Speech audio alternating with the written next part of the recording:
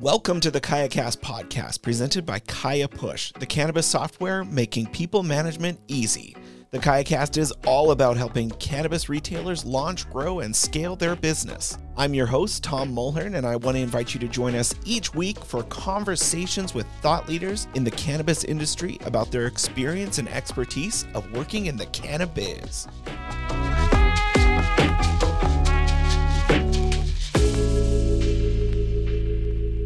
Today on the show, we have a very special episode. We are talking with Dianna Tarbell, the general manager of Seven Leaf, and Myan, who's the sales manager at Seven Leaf. And Seven Leaf is a 100% Indigenous owned and operated cannabis producer out of Ontario. They're working to promote their community of Akwesasne in Ontario, and the stories and the real business insights that both of them shared, I think are going to be not just moving, but compelling to you as the listener to really invest in Indigenous owned businesses in your community. And I had a fantastic time talking with them, and I can't wait to share this episode with you. So let's dive right in.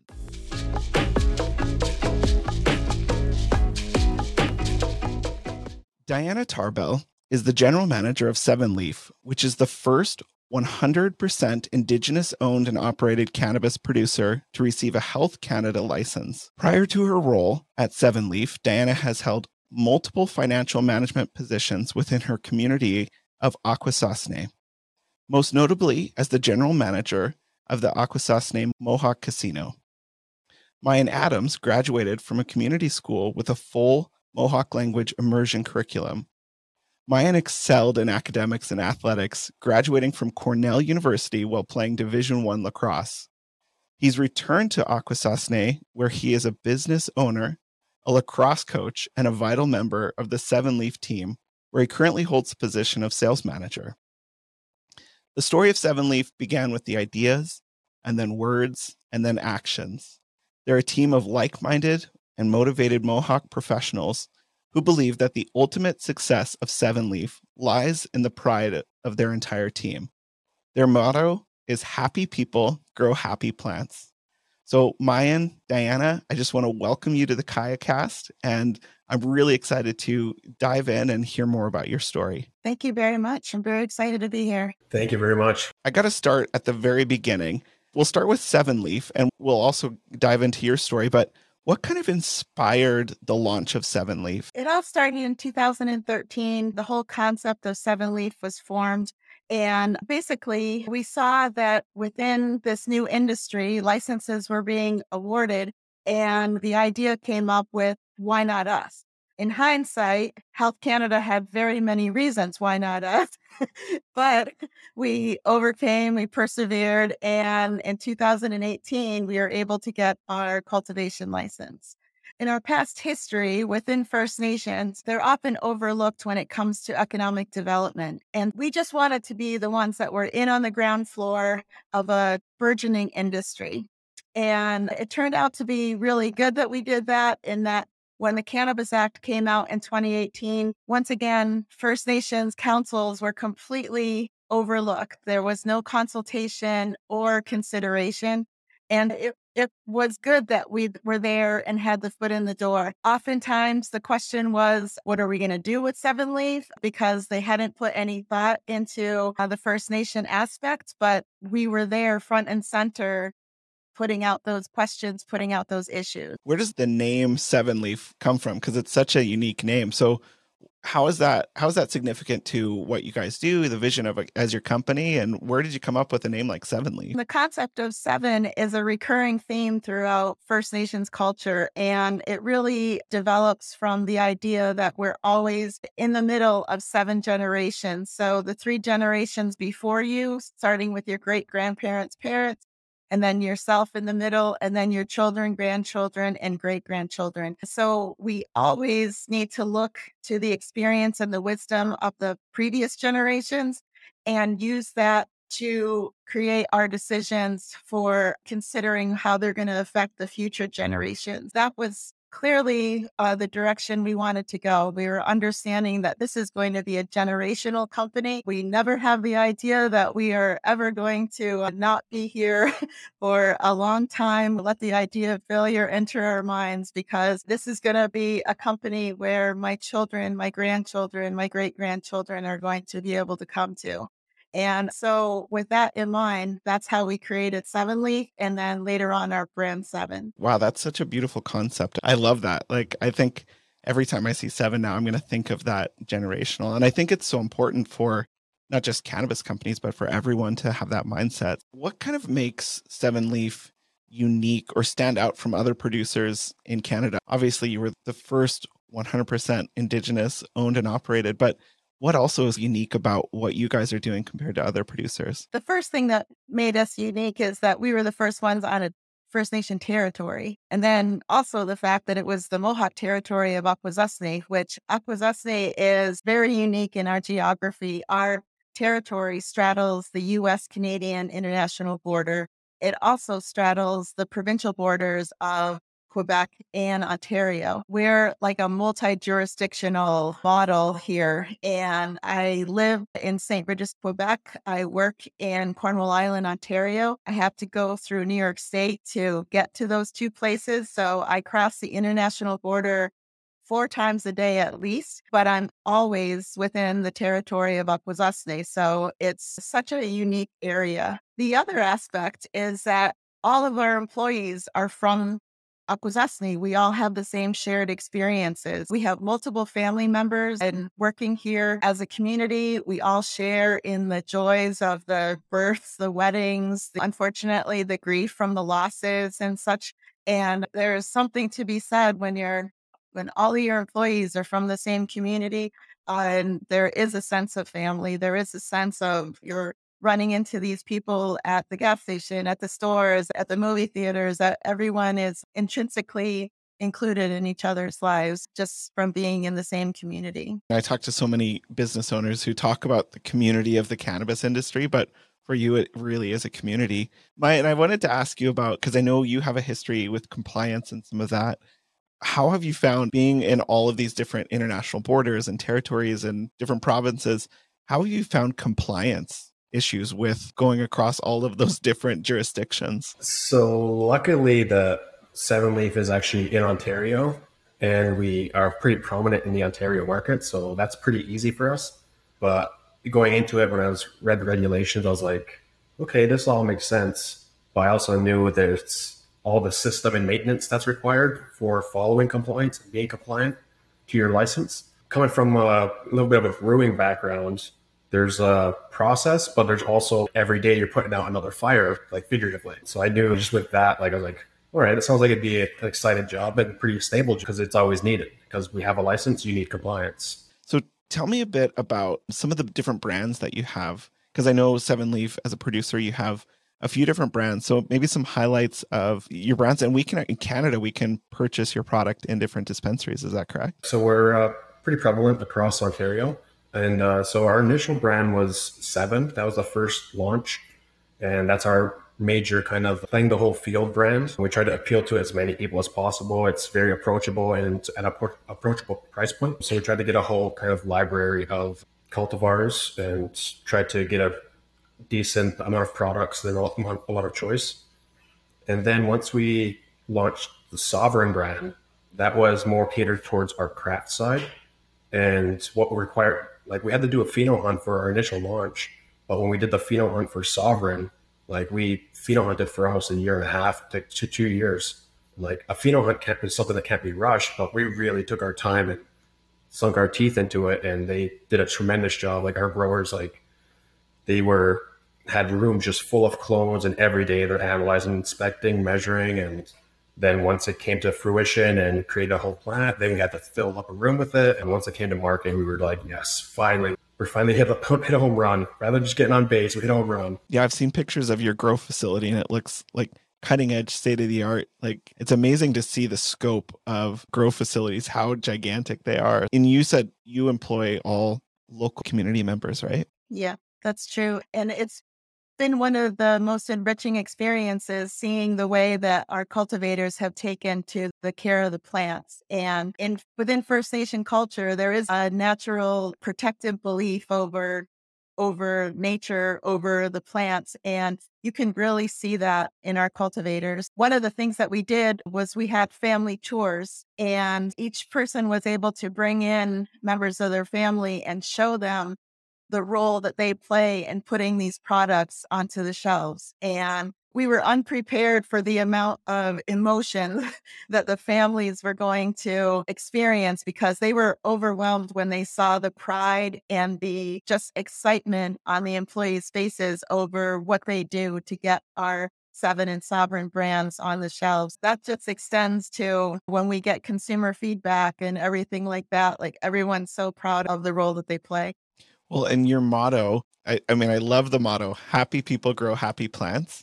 So what are some ways that you keep those employees really happy and engaged? Because it sounds like, you got a great place to work, a fun place to work. And so what are some of the ways that you're doing that? And then we'll also talk about some of the ways that you're growing the local community. But how do you keep your employees so happy that they want to bring their family and show off where they work? The most fun events are actually coming from within the employees themselves. Like, they'll organize a potluck or a barbecue, and people are coming in and bringing their chicken recipe that is to die for. And it's just like all of these talents within our staff. And it's just something to revel in, that people are willing to share that kind of part of their lives with your work environment. If you see someone that's kind of that A-level person on your team, like, are you working actively to kind of develop them? How are you working to really boost up those people that you see like, oh, these are future leaders? That's one of the challenges of an Indigenous community driven business, is that you don't have those cannabis industry specific skill sets able to walk in the door. So everything we do is about growing from within. The employees that we have here, they may have got their university degrees in all different areas, and yet we find a place for them on our team, and we find a way to tap into their expertise. We have leadership training, and I do the classes, and a lot of these employees, this may be their first job, so they're not used to any kind of supervisory or responsibilities or anything. So I do a lot of that kind of supervisory trainings, how to have those tough conversations, how to set goals, how to hold accountability, things like that. But also, we go through a mentoring relationship. So as we find someone within the industry and we are developing those relationships for collaboration, I get immediately take in a Seven Leaf employee and attach them to that person. And they are learning how to develop those relationships, how to make those deals, how to present things to the provinces, for example, and especially in regards to us getting into commercial sales and everything. And those mentoring relationships are really important. We 100% promote from within. So everybody sees the opportunity that's available and how quickly they can grow within this. The other thing that I want to mention is I can clearly state that we have zero gender bias. There's not a glass ceiling here. There's no restrictions as far as do we pick a male or a female for the job. Our community of Akwesasne, our Mohawk community in general, are matrilineal, and we are completely well versed in the idea that women hold all sorts of roles. They are chiefs, they are business owners, they are artists, they own their own businesses. Whatever role you can think of, we have women that have held those roles. And so it's never been a question. I was general manager of the casino. That was not a big deal. I was general manager here. That's not anything unusual. We have a lot of women that are strong professional women within our territory. So within our staff, I can tell you just as many strong female candidates that we've identified for leadership roles as I can the males. So that's one thing I always took for granted. And it wasn't until I network and go outside our organization that I realized that it is not that way everywhere. And that's such an important thing to share out there, because you look at the industry and it is pretty driven by male leadership. And so we need strong women like yourself that are like No, I got a lot to add here. And I love the fact that there isn't a glass ceiling there and that it's built into your community. We need a bit of that in our community as well. And all of this that we do, it results in our employees being able to hold their own among the whole industry. And that's really what we're trying to do. We're trying to say, we have to fight along the way, but we're going to get to the same level that you are, and we're going to be ever achieving more. Yeah. And Myan, you went through some of this leadership training, correct? Share a bit about your story and how you kind of ended up where you are today. I went to a full Mohawk immersion school until sixth grade. And then once I went into high school, it was an oversight of, I was never actually formally taught how to read and write in English. So so that summer before high school, I just taught myself how to read and write in English. And then I went to high school at Salmon River. And once I was there, I was slightly behind in terms of my reading and writing comprehension. And so they sent me to a kind of evaluative kind of course or tutoring program. And then I took one test and was out of it like within a week. And so I was like right up there with everybody else. And then from there, I ended up going to a private school in Western Massachusetts. And then I got the opportunity to attend Cornell University and play lacrosse there.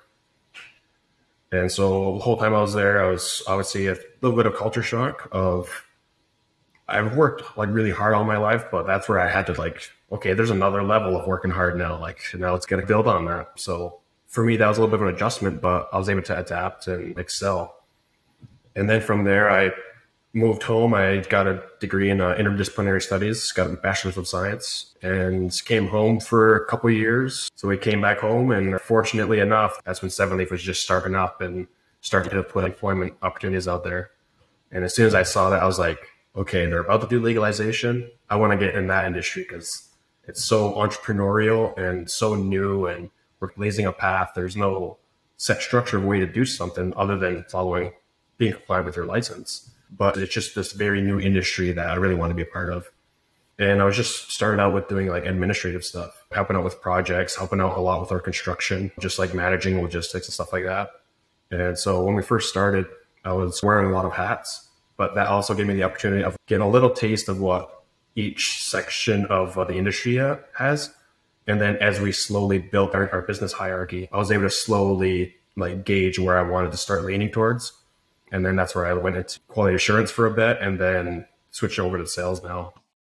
That's so cool because you're so entrepreneurial. Taking that initiative is so key in business and in life. And so that's really encouraging. I want to ask you guys, what are some of the bright spots that you've seen in the cannabis sector as far as Indigenous owned businesses? And then what are some of the challenges that you've seen for First Nations peoples that are wanting to get into cannabis? It's been really great for us lately that we've been having a real surge in consumer feedback in that people are happy to have the option to make a socially responsible purchase.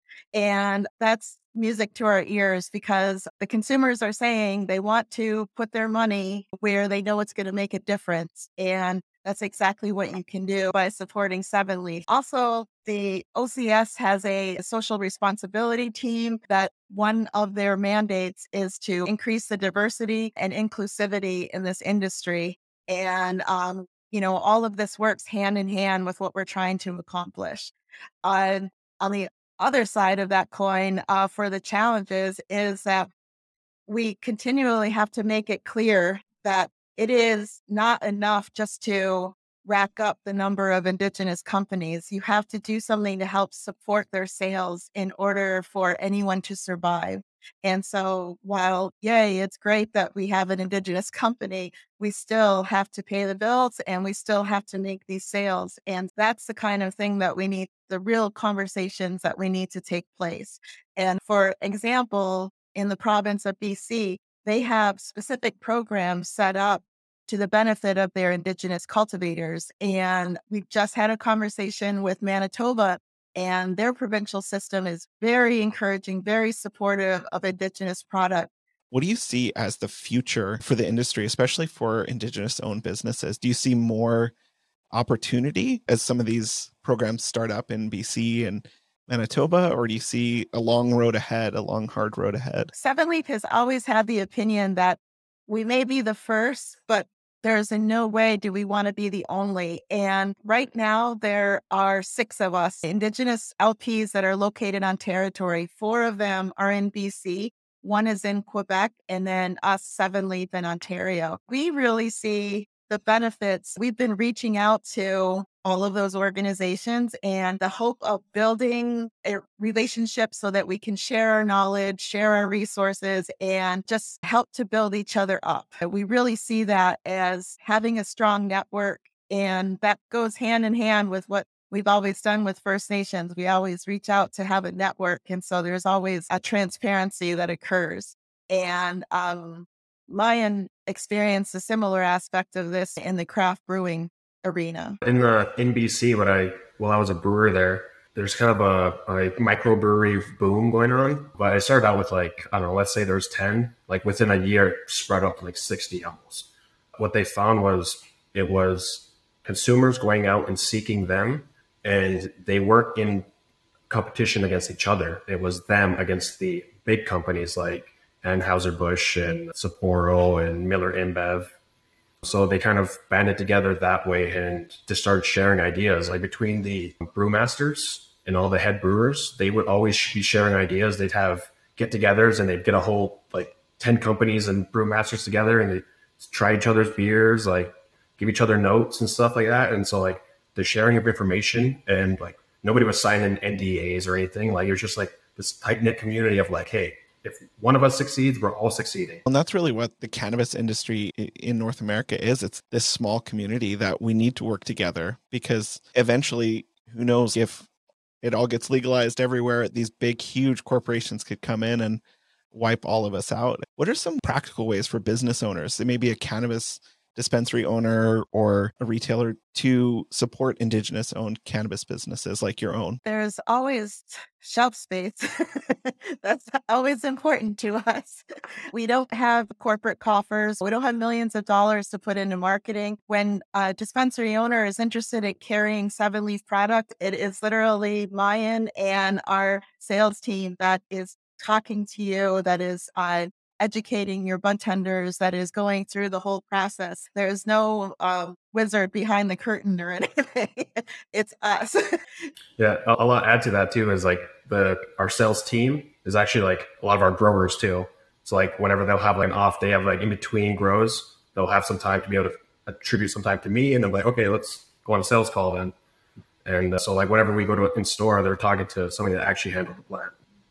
That's interesting. And are you finding that there's a lot of reception from retailers across Canada to give you shelf space? So for the most part, like the hardest part with the way they do orders on the OCS is they just get this huge list of all the products that are available for like new product launches and what's already on the market. And so you have to sift through the weeds, pun intended, but you get to sift through the weeds a little bit just to find us and find our brand if you're familiar with it. And the only other way that you'd know about us is if through like you see us through social media, or I actually did a store visit, which we're still just shipping away because there's thousands of stores that still have to visit.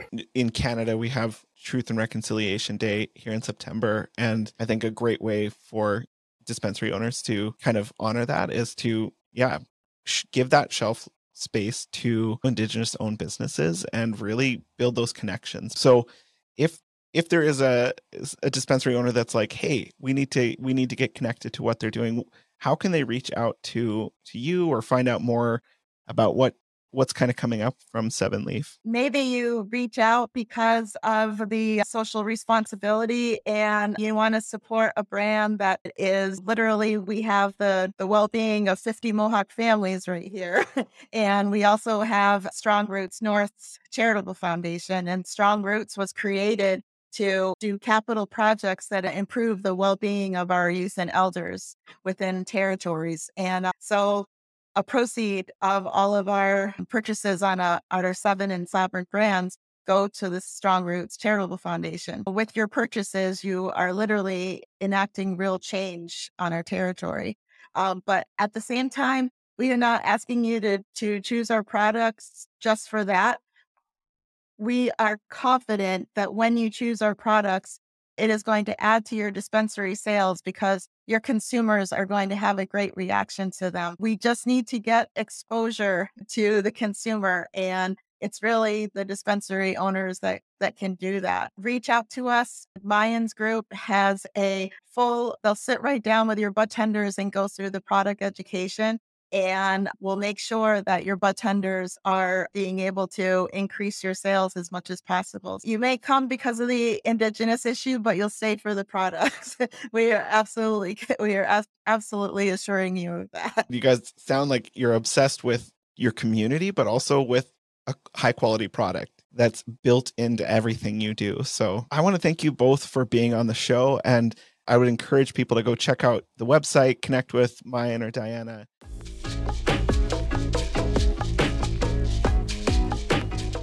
What a fantastic conversation with both Dianna and Myan. They're both such amazing people, and they really had such compelling stories, and their vision for impacting their local community of Akwesasne really was, I found it very compelling. I found it very moving that they have so much just passion for what they're doing, and they're able to invest in their local community. So my encouragement to all dispensary owners, especially around Truth and Reconciliation Day happening September 30th, is to invest in those Indigenous owned cannabis producers in your community, to give them shelf space, to give them promotions, to give them time to really listen to their stories and to connect with them. We'll have all of the show notes, the links, everything, so you can get connected to Seven Leaf, or maybe there's a local Indigenous owned and operated dispensary or producer in your community that you should reach out to. And it's amazing to hear just the intention behind what they're doing and how that's infused into every aspect of their business. So again, I want to thank Seven Leaf and the whole team there for sharing their special story, and keep listening to the KayaCast podcast. Thanks for listening to the KayaCast podcast. We hope you enjoyed the show. Don't forget to subscribe to our podcast on your favorite podcast app, or visit our website at kayacast.fm to learn more about our guests and to access the full archive of episodes of the show. We can't wait to share more stories with you each week of cannabis retailers launching, growing, and scaling their business.